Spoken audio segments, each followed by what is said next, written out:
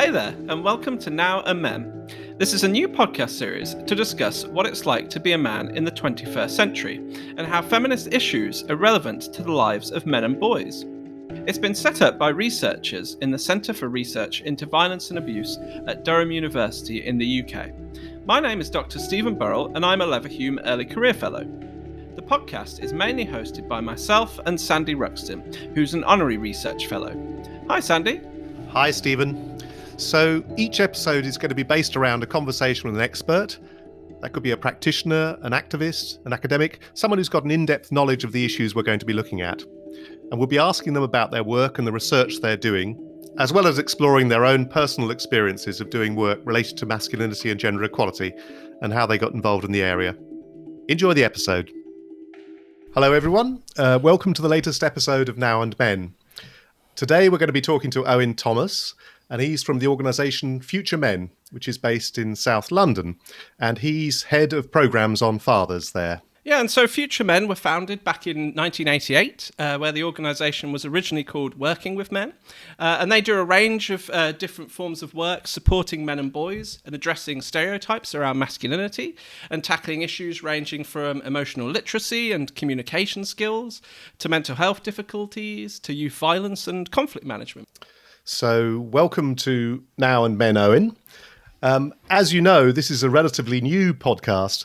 We haven't yet got to the sort of dizzy heights of having someone on who's from the G7, but you're the next best thing. So I know you were invited to a meeting with the Duchess of Cambridge and Jill Biden at the G7 in Cornwall in June. So tell us how that came about and what your role was, and whether you've got any reflections on an experience like that. Gosh, well, thanks for having me, Sandy and Stephen. It's a pleasure to be invited along to the podcast. So I'd have to kind of clarify what actually being at the G7 means. It kind of means being within the vicinity of that part of Cornwall without getting past the highest security cordons. Basically, the reason we as Future Men and I particularly was invited along was because a while ago, I think back in 2018, we run an antenatal program for dads called Future Dads. It was originally called the Expectant Fathers Program, and pre-pandemic, we run those out of various hospitals across London, mainly across the South London boroughs. It's a one-day course, a whole day on a Saturday, normally for men only, and we deliver that in conjunction with midwives.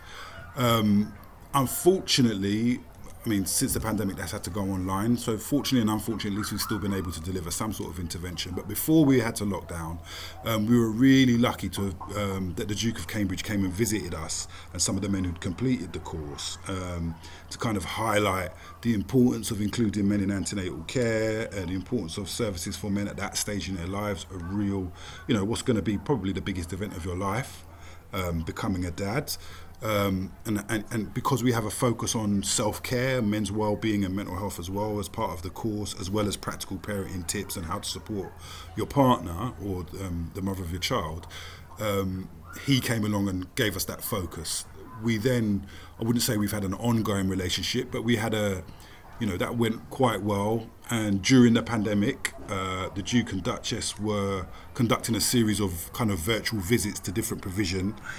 And they reached out to us and asked what we were doing with fathers during the lockdown. And we were delivering in another part of London, over in Westminster, a programme called Strengthening Families, Strengthening Communities, which is a parenting course administered by the Race Equality Foundation. We have trained facilitators that run a fathers-only course over there. And so we gathered together some dads from that course, some dads who'd been on our Future Dads course, and they sat and we had a video conference call with the Duke and Duchess of Cambridge, just basically around their experience of the pandemic, how it had impacted on them and their families, particularly from a father's and from a male perspective. And that was really helpful. It was good for the fathers. It gave them a degree of validation, made them feel that people with lofty stations within our society cared about them and their situations. Whatever your political viewpoints are about the royals, I suppose, especially during, that was back in the real throes of the first kind of lockdown when it was really new and fresh and people were feeling very isolated. So for those dads who were there were a lot of stories around men and fathers and around, in terms of fatherhood, men's roles, the rise in domestic violence, and kind of like the additional pressures on women in terms of how domestic chores and homeschooling was being divvied up between the families. That was a narrative in the mainstream media. For a lot of the men we were working with, that didn't necessarily ring true for them. So to be able to kind of voice, you know, the realities for them of the positives of being able to maybe be more hands-on with their kids at home and see things from their partner's perspective in terms of changes of dynamic of what your domestic duties were, it also highlighted for those men who had been playing a significant role in the caregiving of their children, kind of like voice to say, this is nothing new for me, it's what I was doing previously, it's what I'm doing now. There are negotiations that have to go on. There are challenges maybe around my work situation, around my health, and around my mental well-being. But generally, anyway, this is a long-winded way to say they came back to us during the pandemic.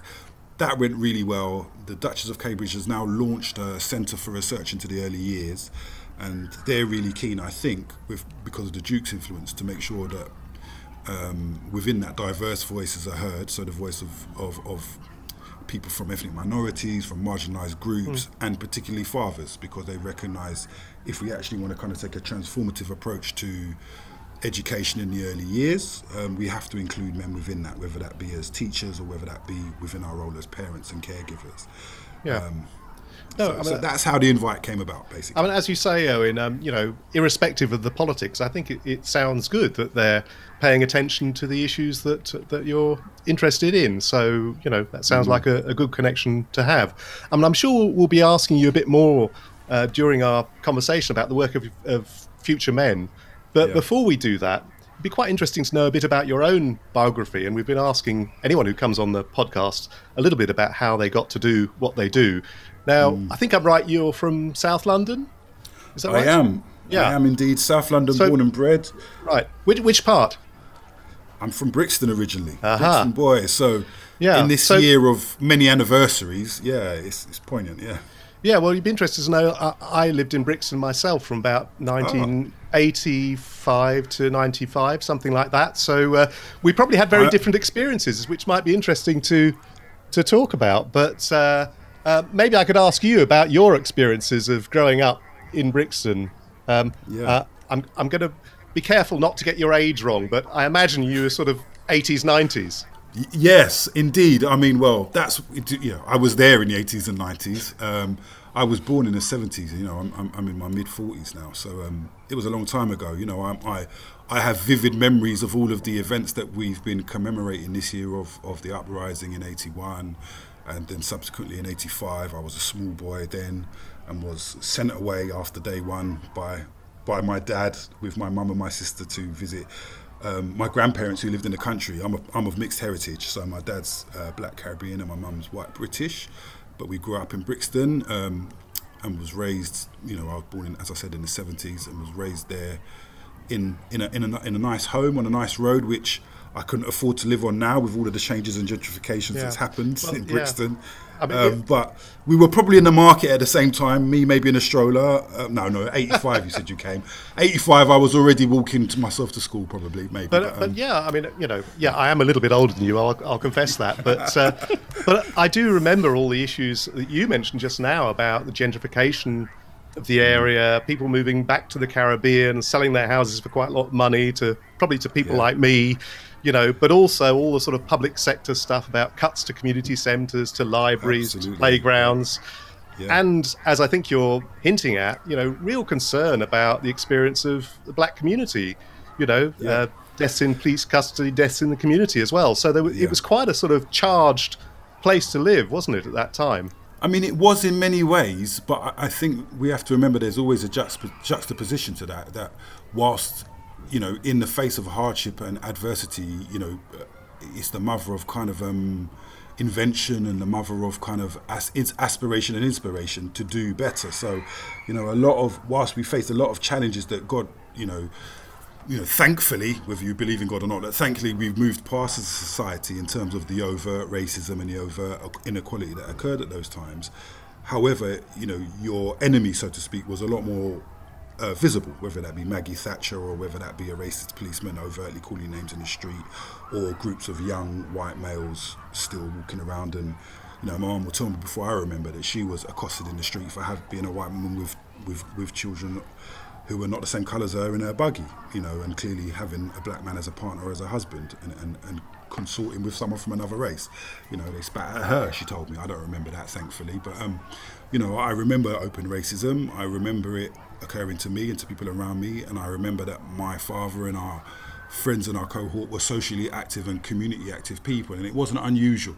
You know, I think a lot more of your average working person had more of a stake because of the polarisation of society back then, in protest, in union, whether that be around the education system, whether that be around race and community justice, whether that be around women's issues.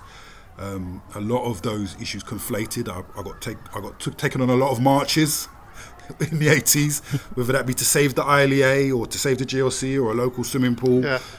We were probably on the same marches. We were probably on the same marches at different parts. You know, we were out pretty much every weekend, I think.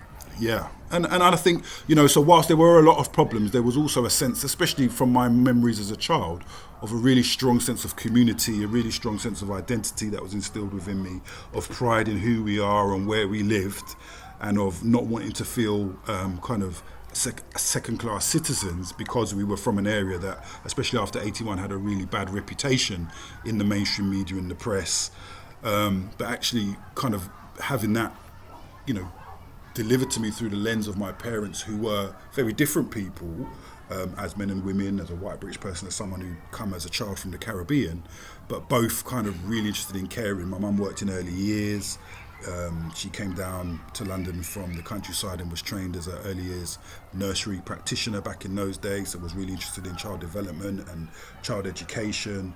Clearly she was a person who was open to cultural diversity because she married my dad, and my dad was a person who was fairly active in the community,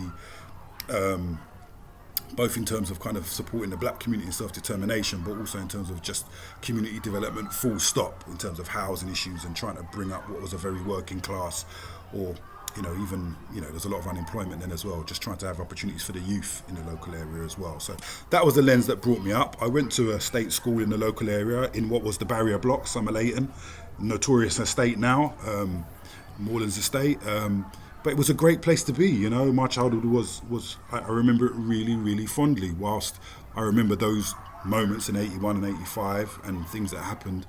You know, it was really positive. I lived with my Caribbean grandmother in our home that we lived in downstairs. When they bought that in the 50s and 60s, when they arrived, it was kind of like one of those homes which was like a stopping point. So when other people came along, they stayed there with my family had a room within the house for a few months until they got settled and set up by themselves and would move out. So there was always a lot of people in the community who knew my gran and my family coming around, you know, Sister Gladys, Mrs. Thomas, all that kind of stuff. So yeah, it was a really rich childhood for me, and being a person of mixed heritage as well gave me a unique position to understand and empathise with the black experience, being a person who would be considered black in terms of political terminology, even I'm a mixed race person, but also seeing the world from the position that actually I have got another viewpoint. I have got family who aren't from that background. I have the opportunity to go and visit grandparents who live in Norfolk occasionally on holidays, and it gave me a different kind of oversight of the situation and a unique position, which I suppose as I grew and developed didn't stop me being subject to some of the negative experiences that happen as you enter adolescence, some of the experiences that many of the young men that we support now are going through, with maybe less resource, both in terms of their familial networks and in terms of the support in the society that's available to them, than I had. So I recognise the richness and the benefits I had, and the challenges that young men now face. And what do you remember kind of learning as you were growing up about gender and being a boy, being a man? Do you think there was anything in particular kind of during that time which might have drawn you towards the work that you're doing now? I mean, I think just the sense of understanding yourself, the sense of identity and self-awareness, and the fact that I'm a male is part of that. You know, I think, you know, there is an intersectionality between race, gender, sex, all of these kind of issues. And I think, I had very mixed influences growing up. You know, I'm from the Caribbean in terms of my lineage from my dad's side. And so a lot of the music and some of the messages, you know, they're quite conservative with a small c. My grandmother was quite religious in some ways, you know. So, you know, their outlook on the world in some ways was more British than the British. You know, they'd come with their colonial education in the 50s with ideas on how Britain was that were probably from a few decades before. And kind of they came and held on to those belief systems, but they were also very proud. They believed in hard work. I suppose they were slightly respectful of class, but then wanted to be disruptive as well because of their experiences. My grandfather, who unfortunately passed away, my Jamaican grandfather who passed away before I was born, was a qualified engineer and had worked in New York before they decided to come and settle in Britain. But when he came here, he couldn't get any work in the field he was qualified in, so had to settle for lesser jobs and stuff. So those challenges and those inequalities start to shift the older generation's perception away from just wanting to conform to actually, well, no, this isn't fair. And then I suppose my dad's experience as someone who came here as a very small child but was educated here and grew up here then informed this idea of resistance or activism to try and bring about social change, to bring about equality and bring about a fairer society. And as I said, as I mentioned earlier, there was this kind of like coalescence between different causes of minorities at the time, whether that be, you know, union issues attached to miners losing their jobs and the printers in Wapping losing their jobs, alongside people working for the local authority who were trying to, as you mentioned, kind of agitate for fairer allocation of resources locally to different parts of the community. I was very aware of all of that from a very young age. So that then shapes your idea of what's fair and what's not fair in terms of your familial role. But as you guys maybe had yourselves, as an adolescent, as you get to that stage in your life, you're sometimes wearing several hats. You know, you're wearing a hat of responsibility, what you know you should do and what society and your parents expect for you. Then you've got your social grouping and your peer groups and your friends. And growing up where I grew up, a lot of the people I knew for a long time when we were quite small had very different home life experiences than me, had very different resources and very different support networks around them, so found themselves falling into different lifestyles than I did. So therefore I was tempted and I got involved with stuff that wasn't always good or sweetness and light or on the positive side of reaching out for equality for all. Some of it might have been discriminatory, some of it might have been very selfish and very adolescent actually. But it was challenging, you know, my views on being a man and masculinity were informed by both of those things. What I knew to be kind of what my elders told me was the right way to be, the moral messages I was getting from the religious people around me in my life about fairness and equality, but also some of the more negative influences that said like this is how a man should be. Sometimes there is an uber macho element of parts of Caribbean culture that's grounded in, I said, that old colonial religious mindset that is very much around the commandments and heterosexual and marriage is right and all of that kind of stuff. Some of the music at the time, as we all know, there were artists that were making music that was unacceptable, that was homophobic, that had them banned from coming into the country to perform. You know, and when you're at that age, you're still struggling, I suppose, to find your sense of self and who I am. You're maybe not brave enough to say, well, actually, that doesn't bother me over there. So you conform a little bit with your peer groups, possibly.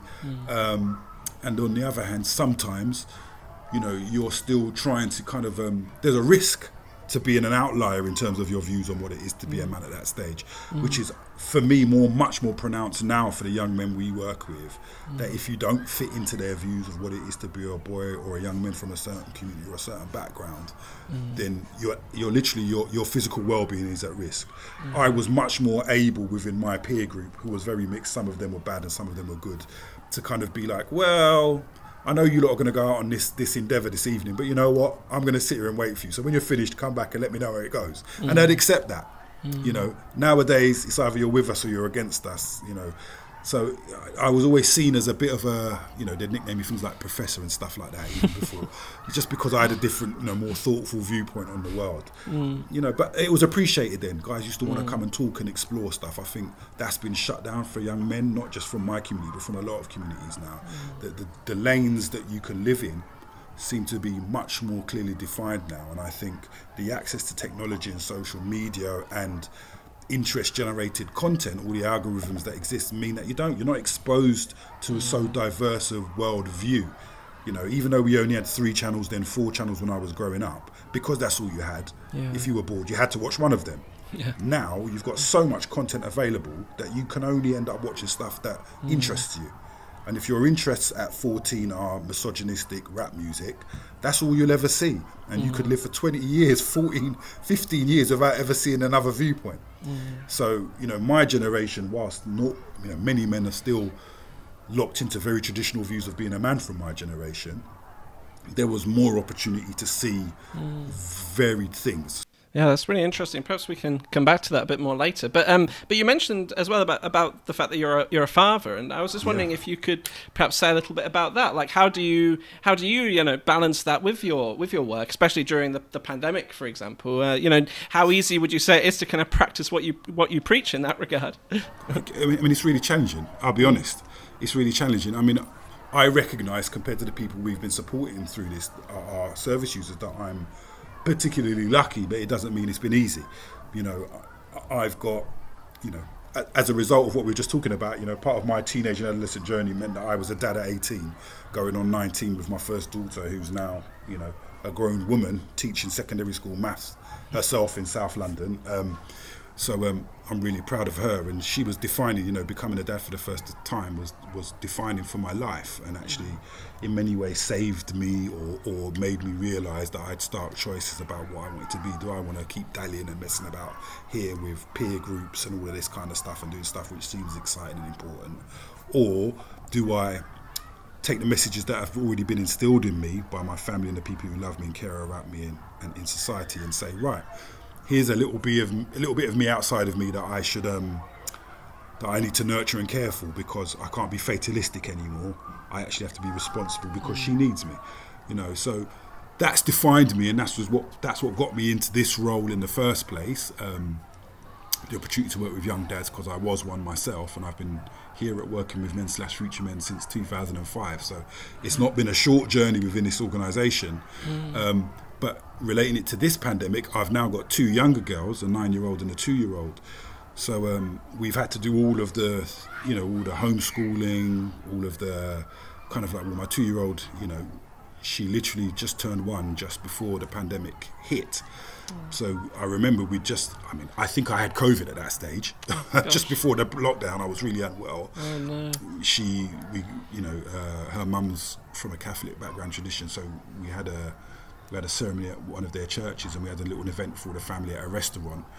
And I just recovered from this month of having a really bad cough and fever, went and did this event, and then a few weeks later, that coincided with her first birthday, and a few weeks later we all entered this first lockdown.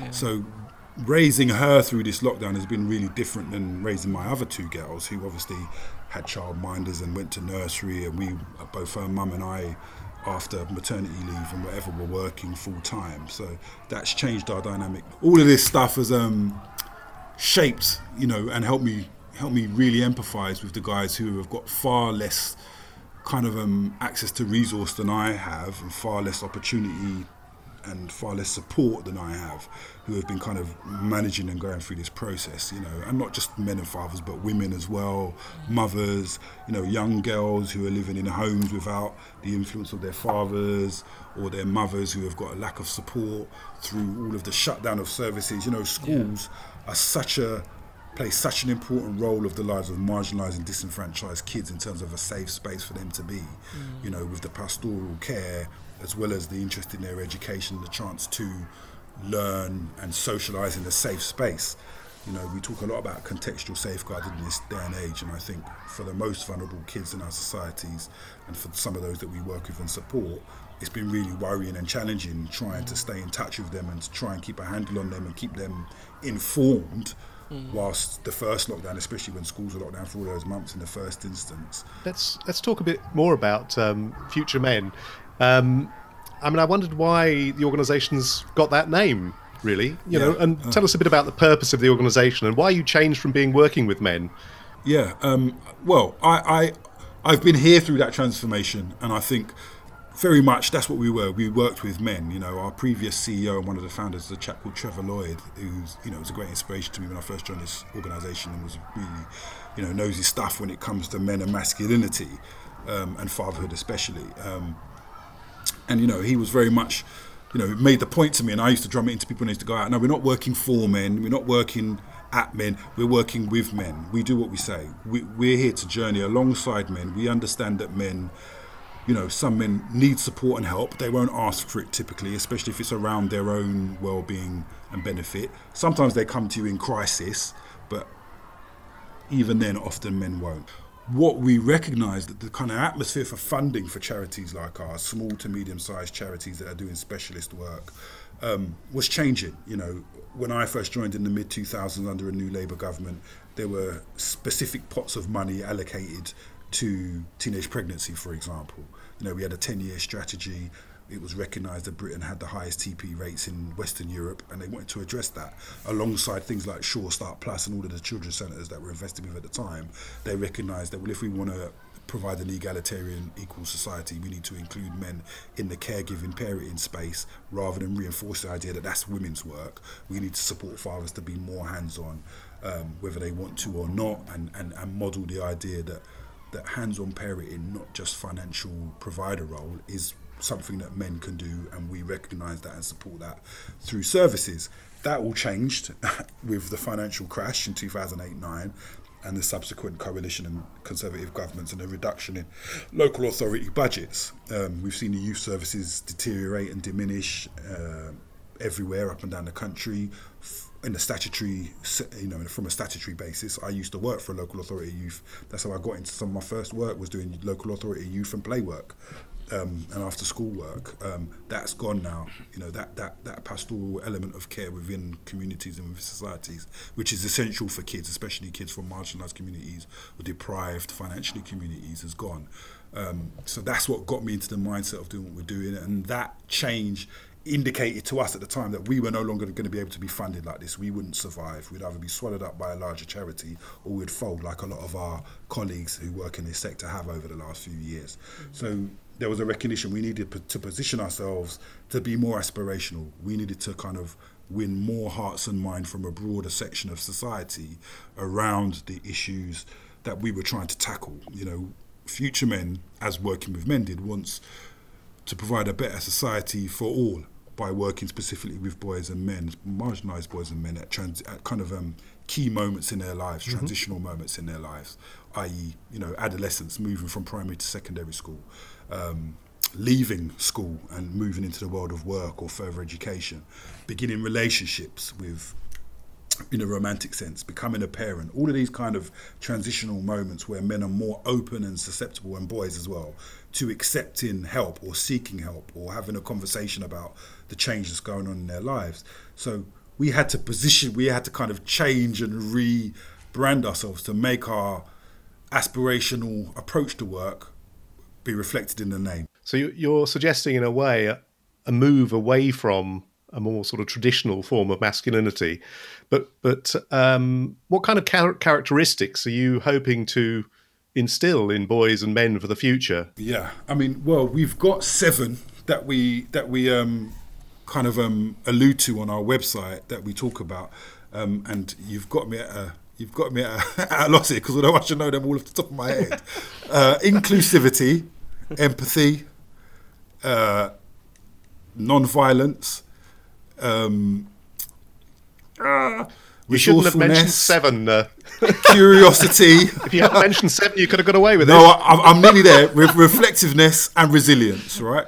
So whilst those 7 characteristics aren't exclusive to masculinity or men or boys, what we'd found is that, if we sat down and kind of thought about this, and we had away days with all of our practitioners and staff and operational staff, and looked at what were the traits or qualities we find that we most regularly discuss with our boys and young men, what are the tools that they need to help them cope with the challenges that life is throwing them at the moment, those are the ones that we came across. And I think, in terms of non-violence, we know that male violence is a problem in our society, not just through the lens of domestic violence and the violence that men do to women, which is terrible, and we want to see a change to that, but also, the biggest victims of male violence are other men, unfortunately. We are horrible to each other. We are not nice. We have learned over many, many years that one of the major ways we solve our problems is through violence, through fighting, through asserting dominance. So if we can kind of promote the idea that you can solve your problems and you can get through life without resorting to violence, then hey, we're all better off. The chap himself and all of the people that he may subsequently interact with thereafter is going to have a happier life. You know, the aim of all of these characteristics, because it's not just those 7 that we focus on. You know, there are many other characteristics and traits within a person that you might want to promote, especially if after doing some initial work and engagement work and assessment work, you find that they are deficient in one particular area that they need to be better in, then you would focus on that. But the overall aim of looking at any of these traits or characteristics is trying to bring about a critical thinker, someone who's questioning and doesn't just accept unswervingly whatever's been told to them by whatever authority figure may appear in their life, whether that be their parents, their peers, the government, or some conspiracy site on YouTube. You know, we're saying to you, be more scientific in your approach to life, be more questioning, be more curious, whilst at the same time realising that life is going to throw you up a number of challenges. Right. How are you going to cope with that? You know, one of the ways you cope in life is being open as a man to the idea that you should ask for and accept help. How do you find the young men that you work with respond to your challenge in a way? I mean, I guess there are different kinds of reaction, but you know, are they open to new models of masculinity or? Yeah, and I think as well the trick is not to try and present too radical a model of masculinity at first. Sure. So, you know, you have to go on a journey with people. There's no point in me or any of my colleagues jumping in and saying, right, you're not the right kind of man, you need to change everything about you to fit in. You know, a lot of the young men and men we work with are being told that all of the time by society anyway. So they've given up on caring what anyone thinks. All of our interventions are based upon what you might call old-fashioned community engagement principles, which are about building trusting professional relationships with people who know that you care about them and their situation and that you're willing to try and help them move from where they are, point A, to another point B, which is going to be somewhere that both they and we think would be better for them. You know, and I think it's a slow process. First, you have to build a relationship. First of all, that might start by actually tackling some of the practical challenges they have in their life around access to finance or housing, or they might have some statutory service like the police or social services involved in their life, and they've got no one to advocate for them or support them or explain in plain English what's going on. You know, there's a lot of stuff happening around them and to them, and they don't really get it. So they have a typically male response, which is, I don't care, I'm not bothered, I'm going to do what I want anyway. You know, so I think when you actually come along and say, look, you've either self-selected or I've done outreach and I've come across you, what issues matter to you? What's going on in your life that you feel passionate about? You know, or I've got a problem with the child, my mother's, you know, my son's mother, or I've got a problem with the school, they treat me a certain way, or I'm a dad and no one gives me my props, no one thinks I should be listened to, or I'm a teenage boy and I want to be rich and I want to be famous and I want a fast car, but I'm from Peckham, I've not done well at school, it doesn't interest me, my teachers don't like me, you know, what do I do? So I think if they then believe that whoever's working with them, or our member of staff on the ground at that moment, cares about their situation, understands where they're coming from. And I just want to make the point, that could be a male member of staff or a female member of staff. We have some great women that work for us here at Future Men and previously at Working With Men who have been really effective at engaging with boys and men around their issues, whether that be fatherhood or adolescence or educational attainment. You know, they've been really great at doing that work. So it's not male on male work. This is about empathy to the issues that those guys, the service user cohort, present, and being able to show them that you care and are willing to work with them to move them forward. Generally, once people accept that you care, they are much more willing to accept your ideas, even just the idea of debating with you ideas and issues. Well, actually, that does connect to the previous episode of our podcast. We talked to Mike Ward, who's done research in South Wales with young men there, and he argues that we do need to think, about locality and how place influences things like masculinity. Absolutely. So I mean, I suppose we were just wondering. Obviously, your work is very much based in London. So what are some of the things that the young men you work with, are telling you about the things that they're experiencing? What sense do you get about how they're trying to perform masculinity, and how do they see their futures, I suppose? The issues of gentrification, the issues of the widening gap of wealth between communities, and the lack of interaction that thing I was referencing earlier on when I was talking about growing up in Brixton, but having the opportunity to mix with a broad range of people and see a broad range of issues because of the lack of choice. These are things I were exposed to that the generation now are not having the opportunity to be exposed to. They are in their lane with their local community and are stuck there. As a boy from Brixton, we're at the end of the Victoria line, if anyone knows London, which is one of the more modern underground lines.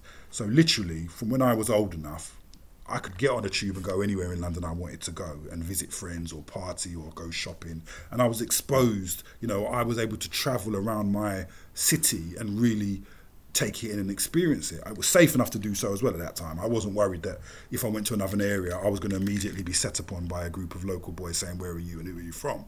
Whereas the boys I'm working with now in some of the areas we've got in London, here I am sitting in Southwark right now, we're in the north of the borough. Boys from this part of the borough won't go down to Peckham at the south of the borough, because even if they haven't got any particular argument, just because they will know I'm not from there and it might be a problem. These are the things that have changed. So issues of place are really relevant. Then when you start working with them and trying to do aspirational work, this is why you should stay in school. This is why you should go for these exams. This is why you should do further education and not settle for hustling on the street and making a pittance, selling a bit of weed or whatever, because in 5 or 10 years from now, these are opportunities. This is what it costs to rent a flat. This is the likelihood of you getting on the local housing register, even though you've lived in this borough your whole life. They're minimal for single males. Even if you have a girlfriend and she gets pregnant, you're not going to get a flat anywhere near your mum from the council. So this is what private renting looks like. So place in London is really volatile at the moment, These communities are changing in front of the eyes of the young people we're working with, and they do feel very excluded from their local areas and a future in that local area. So it's a real challenge for us, alongside the ongoing issues of identity, race, sexuality and all that we're trying to challenge. This generation in some ways are really open actually because of the internet. There are plus sides to it. They're really open to things that my generation weren't. So in terms of people's sexuality or identity, in some ways, even though some of these boys might be really kind of criminal and uber macho in some of their viewpoints, even some of their attitudes towards women, they haven't got a problem with someone being gay that they grew up and went to school with. I don't actually mind, that's his business, I don't care about that. Whereas 30 years ago when I was that age, it was taboo, people like that had to hide their true selves from people. So there's been some positive shifts in some ways, but there have been some real negative shifts in other ways. Yeah, and one thing we wanted to ask as well, kind of in connection to some of the things you were saying there, was on the Future Men website, it says that the organisation stands in solidarity with the Black Lives Matter campaign, which you mentioned earlier. And yeah, we were just interested in that really. Like, what does that movement kind of mean to you, to the organisation, and is it something which a lot of the young men that you work with kind of relate to, and has it impacted them, would you say? So in terms of the Black Lives Matter movement, you've got a lot of young people who are very aware, because of their own personal experiences in life, of racism, of this feeling of injustice or unfairness. But it's through the lens of the 21st century, So it's much more microaggressions, systemic inequality, rather than I've had people come up to me in the street and call me the N-word, for example, which is something that I remember vividly being a child and fighting with boys in my school. I can't imagine boys we work with in schools in the London boroughs saying they've had that kind of issue necessarily, but they feel racism in different ways in society. So their response to it, again, is shaped differently. And I think our statement saying we stand in solidarity with the movement is one, again, that I alluded to earlier on. Those of us who are aware of these horrible issues both in America and here in Britain in itself, where this year the police officer that was involved in the death of Dalian Atkinson was the first police officer ever convicted of a wrongful death or manslaughter in relation to a custody proceeding. We know that this is a long struggle. There is nothing, unfortunately, new in what happened to George Floyd.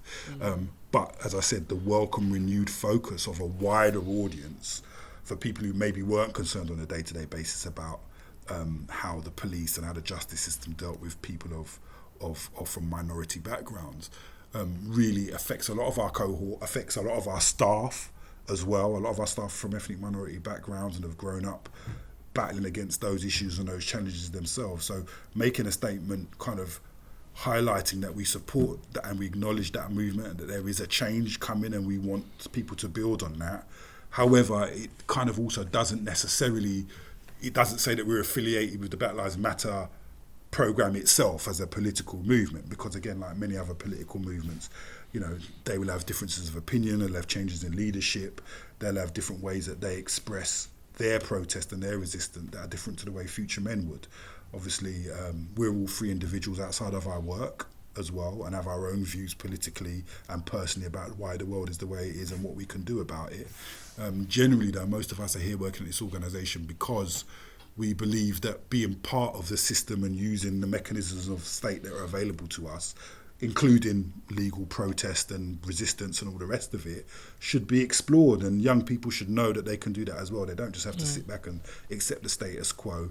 There is a power in collectivism and in collective action that has been lost somewhat over the last 20 or 30 years. So, you know, we mustn't forget that. And we must also remember, as I said, the intersectionality and the solidarity that this issue around racial justice also bleeds over into issues of sexual equality and gender equality, you know, and how black women are maybe finding it harder to progress as white women through as gender issues have become more, you know, the health inequalities of birth outcomes for black women here in Britain were highlighted during the pandemic, you know, how much more likely black women are to suffer a stillbirth and have other health problems during pregnancy.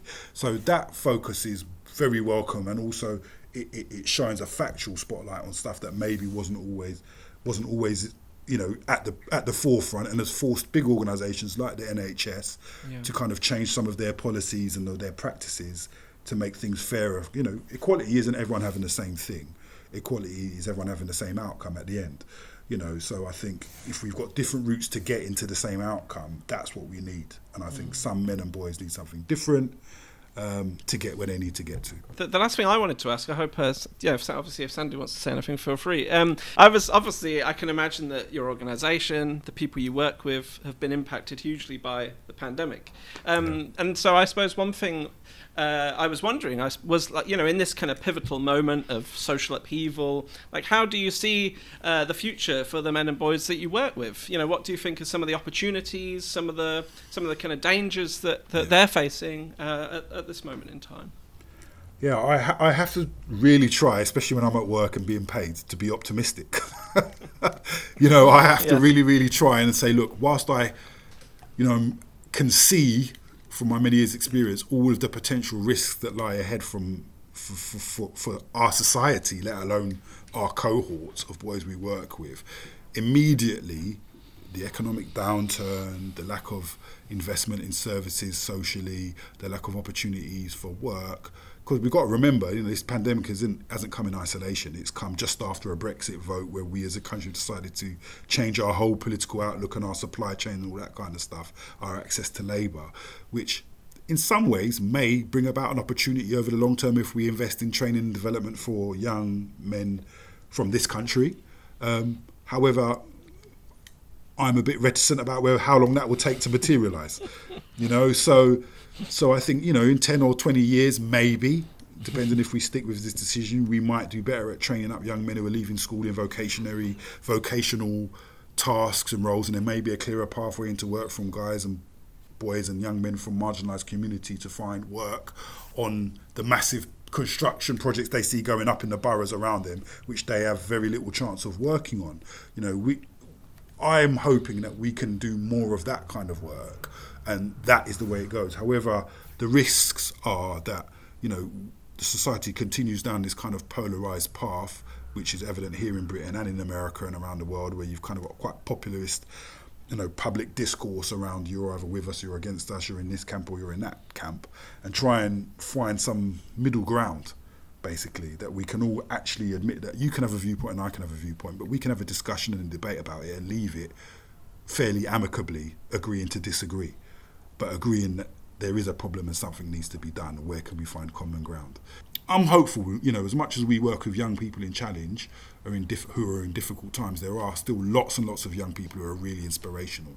They're making use of the technology that's available to them in the 21st century to push for positive change, to organise, to educate, to create opportunities for themselves in the business world, you know, to utilise, you know, their ingenuity and their creativeness to kind of change things for the better and to be more inclusive and to educate our generation about kind of mistakes we made and how we could do things better. So I am hopeful. I have to be. I've got kids who are growing up, and I've got to say to them, the world's going to be a nice place to live in when you have to pay for stuff in a few years' time. But and for the one I've got who's grown up already, who's an adult, to be fair, who I was trying to be hopeful in the 90s and the early 2000s with, and who is now plowing her furrow, helping educate the next generation of boys and young women in this country as well. Something that I take some credit for in terms of I was there, but actually she's a self-defined person. She's chosen her pathway. I might have pushed her. She's got a maths speciality, so I might have said to her, counter to all of my personal social beliefs, go and work in finance for a few years and make yourself financially comfortable. And she's gone, no, Dad, I want to work in education. So in some ways, people might say to me, well, that's a success because you've instilled in her your value system, and I think, yeah, but I want her to be comfortable. I don't want her to be struggling and all the rest of it. But hey ho, what makes us happy? Is it being able to afford a mortgage on a property that, and a flat screen TV, or is it the job satisfaction you get from seeing the your influence on others around you? And I guess it's the latter, really. Otherwise I wouldn't still be here doing the work that I do. That's fantastic. Thank you so much, Owen. I didn't have any other questions unless you wanted to say anything, Sandy. No, I don't. Thanks so much, and thanks for the great work you're doing, Owen. And one day I'm going to come and have a drink with you in Brixton as well, and we can chat a bit more about those times. Yeah, please do. Thank you, gentlemen. Well, that was great, wasn't it, Sandy? What did you think about what Owen had to say? Yes, Stephen, that was so interesting. Of course, discovering that we had a common link living in Brixton in the 1980s, 1990s was fascinating for me because in some ways it sounded as if our paths crossed over in terms of some of the politics. But in other ways, him living as a young mixed race guy is very different from my experience as a privileged white guy. So I found that fascinating. And as we said, I'd quite like to talk to him more about that. But also, I think the notion of locality and the relationship with masculinity, he brought out again, as Mike Ward did in the previous podcast, how important that is, how it shapes how masculinity plays out, how young men see themselves, how they see their lives. He gave us the impression that it was in some ways much more sort of restricted and policed for young men today, when he mentioned the example of some areas of south of the borough where young men wouldn't go to because they weren't from that area and so on, and how risky that might be for them. That wasn't the case when he was growing up, he said. So that was interesting. And also he brought out loads of issues around poverty, inequality, austerity as well, particularly in relation to housing and the difficulties of getting council housing, or the insecurity of the private rented sector, and all these things make it so difficult for young men, young black men in particular. Yeah, absolutely. And I suppose that is, again, thinking about locality, that is something which is, of course, a huge issue across the UK, but especially in London, is, the huge cost of housing and as he referred to, that the extreme inequalities in wealth, that you've got some people who are extremely wealthy in London, but a lot of poverty as well. And I think I really liked his point about how prevention, investing in the kind of work that organisations like Future Men do, they can achieve real change in people's lives, which prevent and address a whole range of issues connected to masculinity and other social inequalities. But so much of that work has been damaged and or even completely removed because of austerity policies that we've seen in the UK over the last decade or so. So I think there's a real need there for policy change and for more investment in this kind of work in the future, really. And in the end, he was trying to be very optimistic about the future, but recognised, the difficulties that we're all facing, really, in terms of cuts and austerity. Yeah, which is obviously, especially in the unique context of the kind of pandemic and the crisis around that. Yeah. But for now, that's it. So thank you very much, everyone, for listening. Thanks. Thank you very much for listening to this episode of Now and Men. Any references we mentioned will all be in the show notes. You're welcome to email us at nowandmen@gmail.com if you'd like to ask us questions or suggest a guest. And we're really keen that the podcast should be listened to by as many people as possible to encourage more men to think about issues of masculinity and gender equality. So please do follow Now a Men so the latest episode drops in your podcast feed as soon as it's released. You can also leave a review and share it among your friends and colleagues, and look out for our next episode coming soon. So you take care of each other, and speak to you again soon.